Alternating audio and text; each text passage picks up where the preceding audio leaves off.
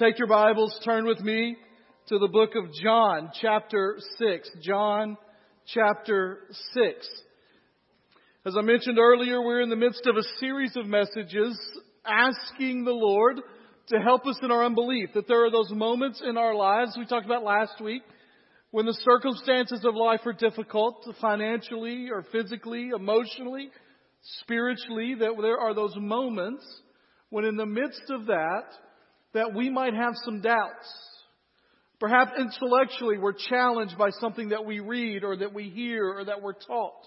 Perhaps emotionally we're challenged because it just doesn't feel right at the moment. Perhaps we're challenged when the circumstances of our life means that it doesn't seem like life is working out like we would like for it to. That in the midst of all of that, it's easy to begin to wonder if it's worth it, if it's there. And I'll just be real honest with you. One of the things that I think is remarkable about the Bible is that multiple times in many places it deals with the issue of doubt and it never condemns doubt outright.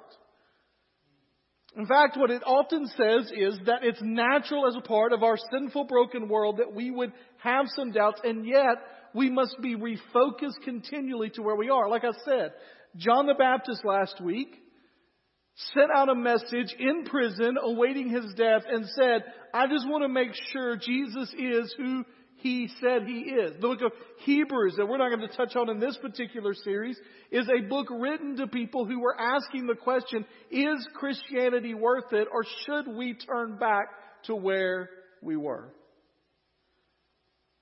And this morning, what I want us to do is we're going to look at one of the most difficult passages of Scripture. In fact, as I was reading commentaries and looking through things, that oftentimes you'll find commentaries or you'll find places that'll break apart parts of Scripture into preaching segments. And you can see, okay, that'd be good. First of all, they would never recommend to preach this full text. But it also, a lot of them just skipped it completely. Because it's a difficult passage and it's hard to kind of get our minds around what's happening here. And at the same time, there is an answer in this passage that is one of my all-time favorite quotes from Scripture. John chapter 6. We're going to start all the way down in verse 53. It's a rather lengthy chapter. But we're going to start at a place where you need to know the context of what's gone before. And so at the beginning of the 6th chapter of John is this little event where Jesus feeds 5,000 men plus women and children. You know the story, right? So Jesus goes out. They're out there. They've been teaching all day. Jesus has been teaching. Most people think it's probably mid-afternoon. These people were not expecting to fast all day, but here they were. There were not McDonald's and food courts around for them. They didn't bring their food. They didn't have food. And so they are hungry. And the disciples say, Jesus, you've got to do something. These people are starving. And at some point, I don't need anybody to amen this next point, okay? At some point, stomachs become empty enough that the ears no longer can hear. Right? I said nobody need to amen that, all right? Some of you like every Sunday we understand that, right?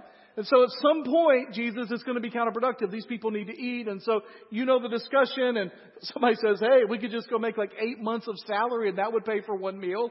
And somebody says, just send them home. Just get them out of here. And then there's the boy with some loaves and fishes and Jesus multiplies it and they're all fed. By the way, the book of John is divided into two really parts. And the first part is called the book of signs or the book of miracles. And that is a major one. Now, Jesus, at the end of that day, says to all the people, hey, I'll stay here for a little bit. But he tells his disciples, y'all need to get out of here. So he puts them in a boat and says, go across the lake. And when he gives across the lake, I'll meet you over there. Now, none of them bother to ask, how are you going to get there? How are you going to find us? What's going to happen? They just, okay, Jesus does what he says he does. And so Jesus stays with the people a little longer. He retreats for a little bit by himself. And then he finds the disciples. Now, where does he find the disciples? In a boat, walking on the water. And so you've got two signs back to back, right? You've got the sign that proves to the people, this is the Messiah we want. This is the one we want because He's feeding us. And then you've got the sign for the apostles in the boat that He has power to walk on water. There is no one like Him. And they get to the other side, and the people find out that Jesus is there. And it says in almost a bewildering way, how did He get here? They find their way around. And they come to Him and say, it's time for more. Now what's interesting is the way that Jesus describes and talks and what He describes to them is He understands that what they're really saying is, we're here for more food. If you give us some of that spiritual kind, that's great, but we really like the real food. And towards the end of it, Jesus begins to turn His discussion for them. And He begins to talk about the bread of life and food that will never go away. And you come to chapter 6, verse 53, and Jesus is going to ramp up the severity and the difficulty of His teaching. Jesus said to them, truly I tell you, unless you eat the flesh of the Son of Man and drink His blood, you do not have life in yourselves. The one who eats my flesh and drinks my blood has eternal life, and I will raise him up on the last day, because my flesh is true food and my blood is true drink. Now, I need you to turn off your 20th, or I guess it's 21st century, right? 21st century, it has been for like 21 years now. 21st century mind, when you hear that and you automatically think of the Last Supper, the Lord's Supper. You have to remember, this is before that.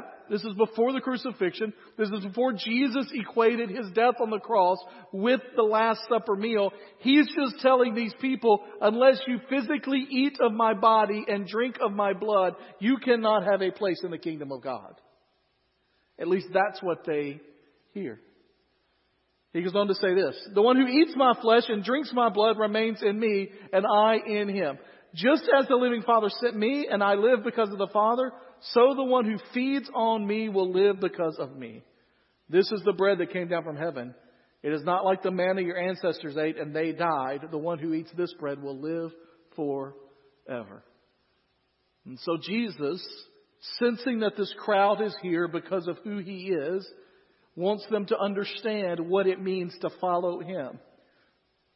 Now, one of the things I think is very interesting about this particular passage of Scripture is that it mirrors in so many ways the way so many people feel about Jesus in our own society, in our own day. Because the people that are gathered around and listening to this message from Jesus are thinking to themselves, this is the man that could feed us. He could feed us with nothing and develop everything. This is who we need. Everybody's going to have all the food they want. He will fill up our physical desires, what our needs are, what our wants are, that He is the one that is going to give us the prosperity that we want. And yet Jesus is teaching here that to understand what it means to follow me is to understand there is much deeper need in our lives than the food that we eat. And that to follow me means to come in contact with that, but also it means being willing to give up in order to be truly fulfilled. And so what you have here is the people begin to have their expectations of who Jesus is changed. Remember last week we talked about with John the Baptist that one of the things that can often change our understanding and bring doubt into our minds are when unmet expectations happen. We talked about it in the sense of marriage, that when you talk to a couple standing here on the stage on their wedding day, that stars in their eyes, hearts in their eyes, everything's going to be great, everything's going to be awesome. There's this as part of what I do in preparing couples for marriage, there's an online assessment they do, and then you look at it, and it's always interesting. There's a question on there that says this: everything I have discovered about my partner has been positive. And the number of engaged to be married couples who mark absolutely on that is almost completely opposite of the number of married couples who mark absolutely on that. Right? Like, cause you can give this assessment for both. Like, I have people that are getting ready to get married and people that have been married, and we're talking through it. And married couples, I mean, you don't have to say this out loud because some of you have your spouses next to you, but just think about that. In your years of marriage, every single thing you've discovered about your spouse has been a positive experience. All right. I won't make you answer it. Some of you are elbowing each other. That's all right too, right? Because expectations are often too high or incorrect. The people's expectations of Jesus was an earthly king who was going to take care of them and feed them. And Jesus had a much different understanding. And so he throws this out there. That they are going to be people that eat and drink of his flesh and of his blood. Verse 60 is just an interesting passage because it says, chapter 6, verse 60 says, therefore, when many of his disciples heard this. Now, by the way, this is not just the crowd. There would have been 5,000 plus there, but even some of the ones that have been walking with him, not the apostles, he'll come to them in just a moment, not the inner circle of the inner circle, but these are people that are committed to him. They hear this, they said, this teaching is hard, who can accept it? Now, we would expect in our day and time that the teacher who doesn't want to lose anybody would say, no, you're misunderstanding. What I meant to say, let me apologize if I offended anybody. Let me tell you what I meant to say here. But that's not what Jesus does. Instead, what Jesus does is he makes it even more difficult. And we won't read this part, but he starts to claim that he is on level with God and that the Spirit himself has sent him and that God has ordained him in this moment, which we know on this side of the cross and the resurrection is true. But to people that are sitting there like, wait a minute, that's a little much. Not only are you claiming to be someone that we have to eat of their flesh and drink of their blood, but now you're claiming to be equal to and on par with God. And so in verse 66, it says this. From that moment, many of his disciples turned back and no longer accompanied him. So it's this moment. Sometimes people ask, well, what happened with the huge crowds that were around him? Well, this is a turning point in the book of John. When the crowds have been building and building and building and building. Now, there will still be crowds. There will still be people. But when you get to the fact that he is teaching probably around 10,000 people and feeds all of them, and you get to this point, when it says many, you're talking thousands abandoned him. Because of unmet expectations and misplaced priorities, and because they thought he was supposed to do something different than he did. And then you have this poignant question pointed directly at his apostles. Verse 67 says, so Jesus said to the 12, his inner circle, you don't want to go away too, do you? This is the moment of decision for these 12. He basically says, if it's too hard for you, now's the time to get out. Do you also want to leave? Now, I know we're in church and we're at a place where everybody talks about how blessed they are and how great it is and how good God is. And he is. And we are. But we also realize that there are significant moments in our lives when we must make a decision like Joshua gave to the people of Israel and says, choose this day whom you will serve. This is the Joshua moment for the 12. Many of them have left their lives. They have followed him. They have walked down this path. And for them as well, they're thinking, this guy's the Messiah, the future king of Israel, and we're going to be his cabinet. And all of a sudden, they're looking around like, how do we square what we saw with the feeding and the miracle? Definitely God. What he saw walking on the water, definitely God. With what he just said and did, that it's hard for us to understand. And in this moment, the first one to speak up is the one that normally speaks up in moments like this. Not always in the proper way. Peter has been said to have a foot-shaped mouth. Right? Maybe you know someone that has that.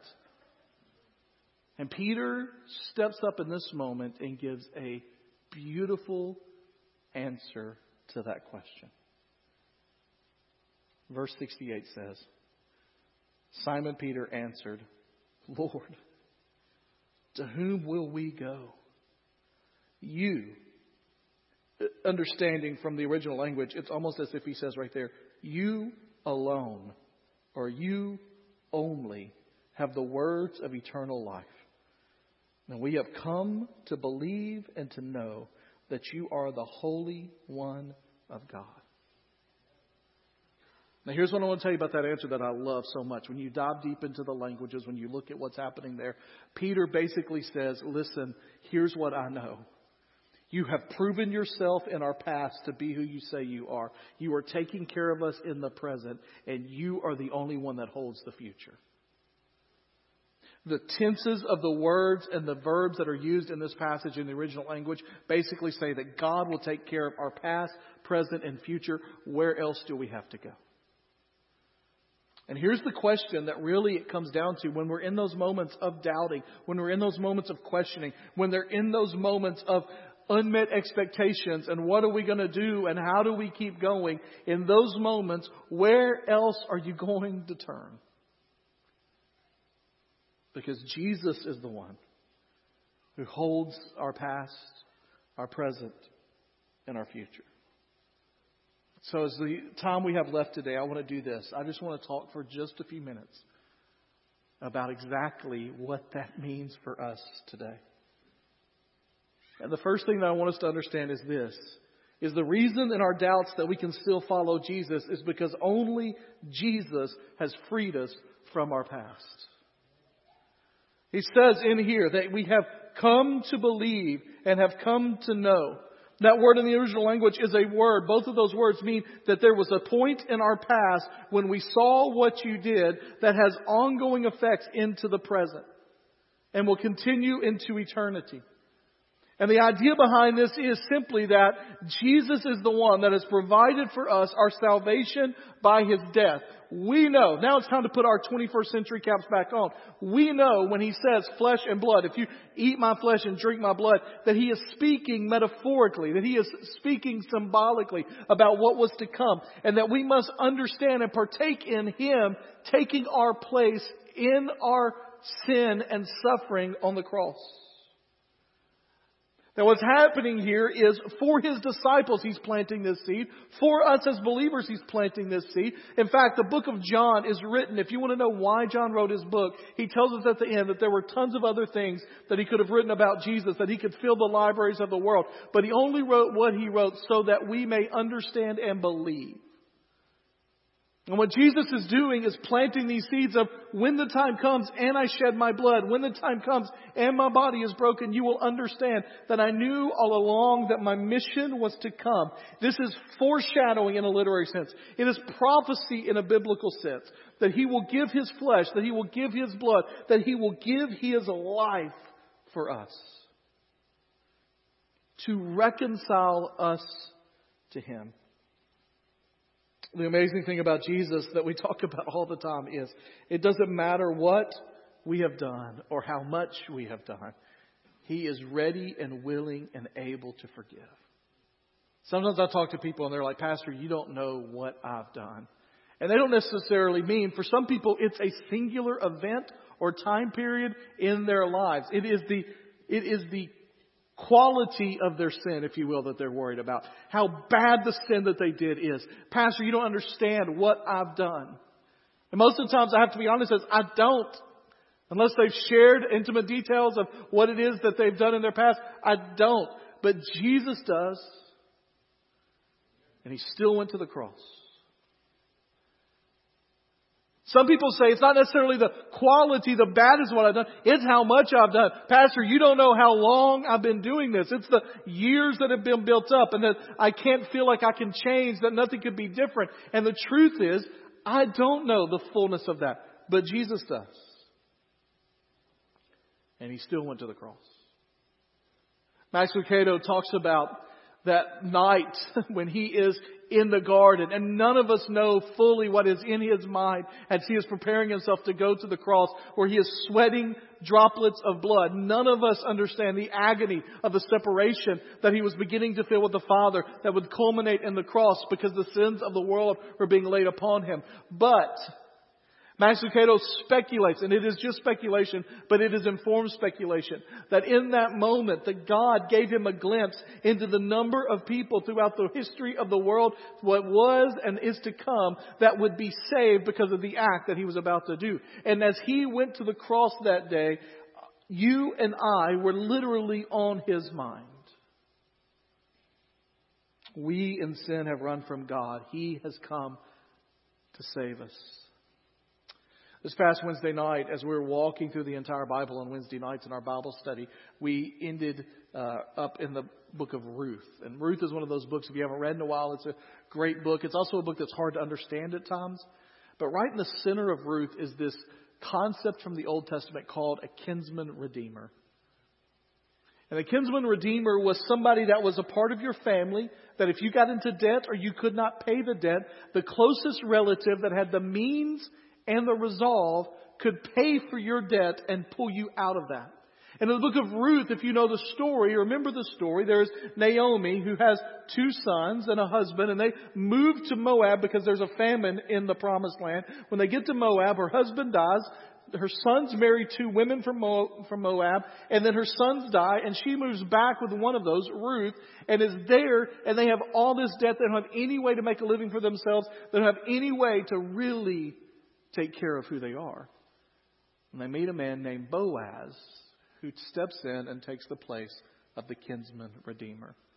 He marries Ruth. He rescues the family. He restores their fortunes, and he gives them back their land. That picture is a type for us to understand of what a kinsman redeemer Jesus was. We had a debt that we could not pay on our own. And Jesus had the rights. He is family because he was born of a woman. He had the resources because he was perfect in everything he did and has power over sin and death. And he had the resolve because it tells us in Scripture he chose to do it.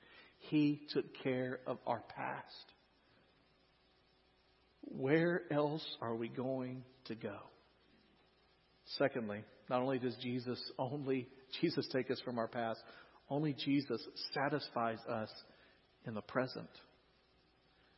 Now, I could pull out some statistics for you about people that are committed to Jesus, committed to church, committed to following the Lord. The fact is that science is proving now that people that are committed to the Lord and walking with Him, that they are happier and healthier than people that are not. That the principles that Christianity teaches of forgiveness and service are actually good for you, help you to live a better life.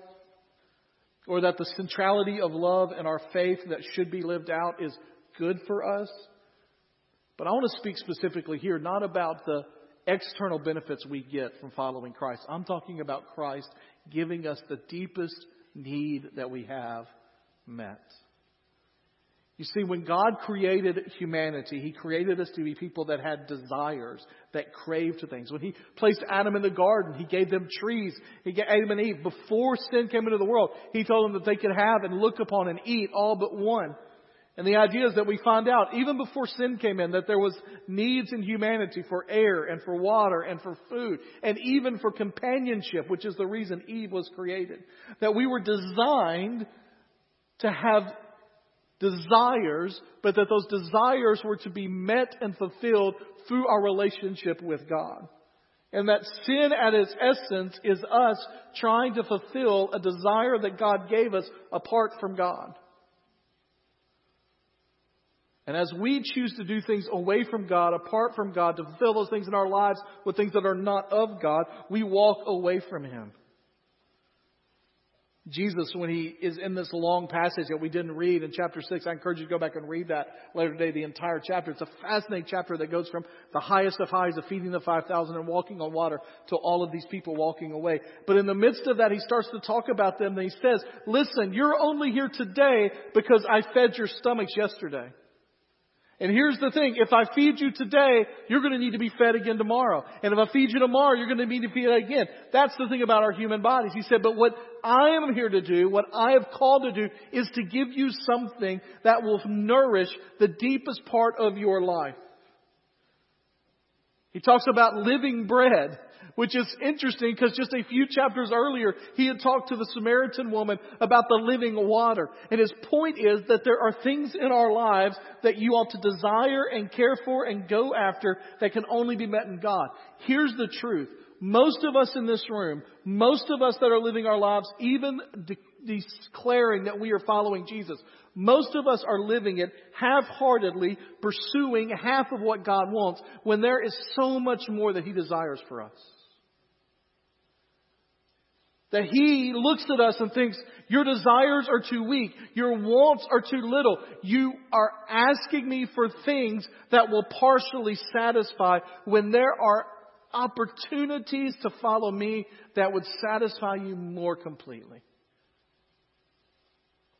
John Piper has said that he knows that in heaven there are times that God hears the prayers of His people and says, okay, but what you don't realize is there are 10,000 blessings that would be even more substantial to you waiting to go to you if you would just seek and ask of things that are more sustaining. Many of us in this room have built great lives. Have good houses and families and jobs and friends. Enjoy events outside of our lives, extracurricular stuff, and we think that we have built everything we could ever imagine. And yet God, I think, looks at us and says, there's so much more waiting if you would simply do and follow and go after the things I've called you to. The lesson that He taught to these people, and many of them could not handle it, is you are wanting so much to be fed physically that you're missing on the opportunity to do something significant for the kingdom of God. Here's the last thing that we see in this answer from Peter. Not only does he have our past taken care of and our present is fulfilled, but lastly, He has secured our future. Simon answered, and this is the first part of his answer. He says, you have the words of eternal life. And the truth is, for those of us that are followers of Jesus Christ, the answer to why would we go anywhere else is there's no sense in going anywhere else because Jesus is the one that has secured the future for us. Man, there are days and times and years and months when I am so anxious for Jesus to return. When I am so ready for Jesus to come again in power, to come as that roaring lion. Because I so look forward to those days when I will be reunited with the people in my life that I love and care about that have gone on before. When we will be able to see each other in complete abandon, without any barriers, without any worries, without any sin between us. That we will be able to enjoy companionship and fellowship in a way that is unobscured by the sin in our lives. When we will have life as it was truly meant to be lived. And it will go on forever and ever and ever and ever and ever. And that's only true because of Jesus and what He has done for us. When I think about this particular passage of Scripture, and I think about the choice that is given to the apostles, Peter comes with a very strong answer. But this isn't going to be on the screen, but if you've got your Bibles open to chapter 6, it's also interesting how Jesus ends this passage. So Peter says, you have the words of eternal life. Where else would we go? We have come to believe, and I know that you're the Holy One of God. And Jesus replied to them, didn't I choose you? So he says, listen, that's awesome, Peter. I'm glad. I chose you from the beginning. He says, yet one of you is a devil. He was referring to Judas, Simon Iscariot's son, one of the 12, because he was going to betray him. And what I find interesting about that particular moment there is normally when Peter actually gets it right, Jesus will commend him for getting it right and then say something about, oh, but don't forget this. Here, he doesn't even say, great job, Peter. He just launches in, I'm the one that chose you, by the way. I'm glad you're going to stick with me. I'm the one that chose you. Great. but one of you is off the path already. And what it reminds me of is that even though Jesus has done all of these amazing things, He has died on the cross for us, He has stood in our place, He has secured our past, our present, and our future, it is still up to us to make a decision to follow Him, to allow what He has done to be used in our lives. Now, God is the one, and it makes it very clear in this passage, God is the one that draws us, God is the one that gives us the ability to do that, but ultimately, at the heart level, all of us have to make a decision to follow Christ or not. And today, for you, that may mean for the very first time choosing to follow Christ. Where else are you going to turn in this crazy world?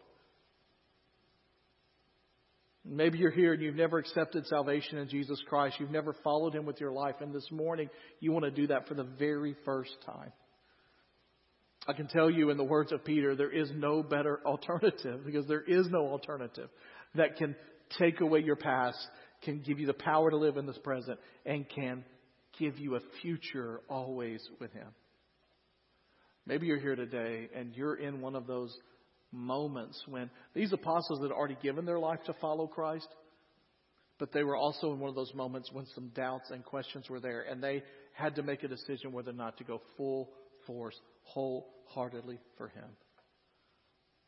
Maybe for you today, you're here, you're a believer, you follow the Lord, but today you need to say, I'm laying down some stuff and I'm going full force in the direction of following Christ. In just a moment, we're going to sing a classic hymn about deciding to follow Jesus. One of my favorite verses in there, parts of that, is where it talks about no turning back. Like, I'm making this decision and I'm not going anywhere. Even if nobody else goes with me, I'm going to follow. And my prayer is that is the attitude and the direction of your heart in this morning. Let's pray together. Heavenly Father, we pray that all across this room, that we'll have our own Joshua moment at this place, our own Peter moment.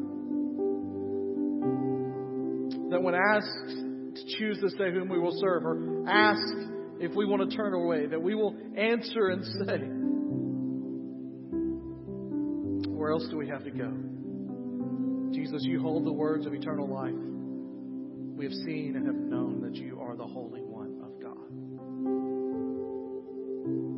Pray, Lord, that you will guide us as we live for you. In Jesus' name I pray. Amen.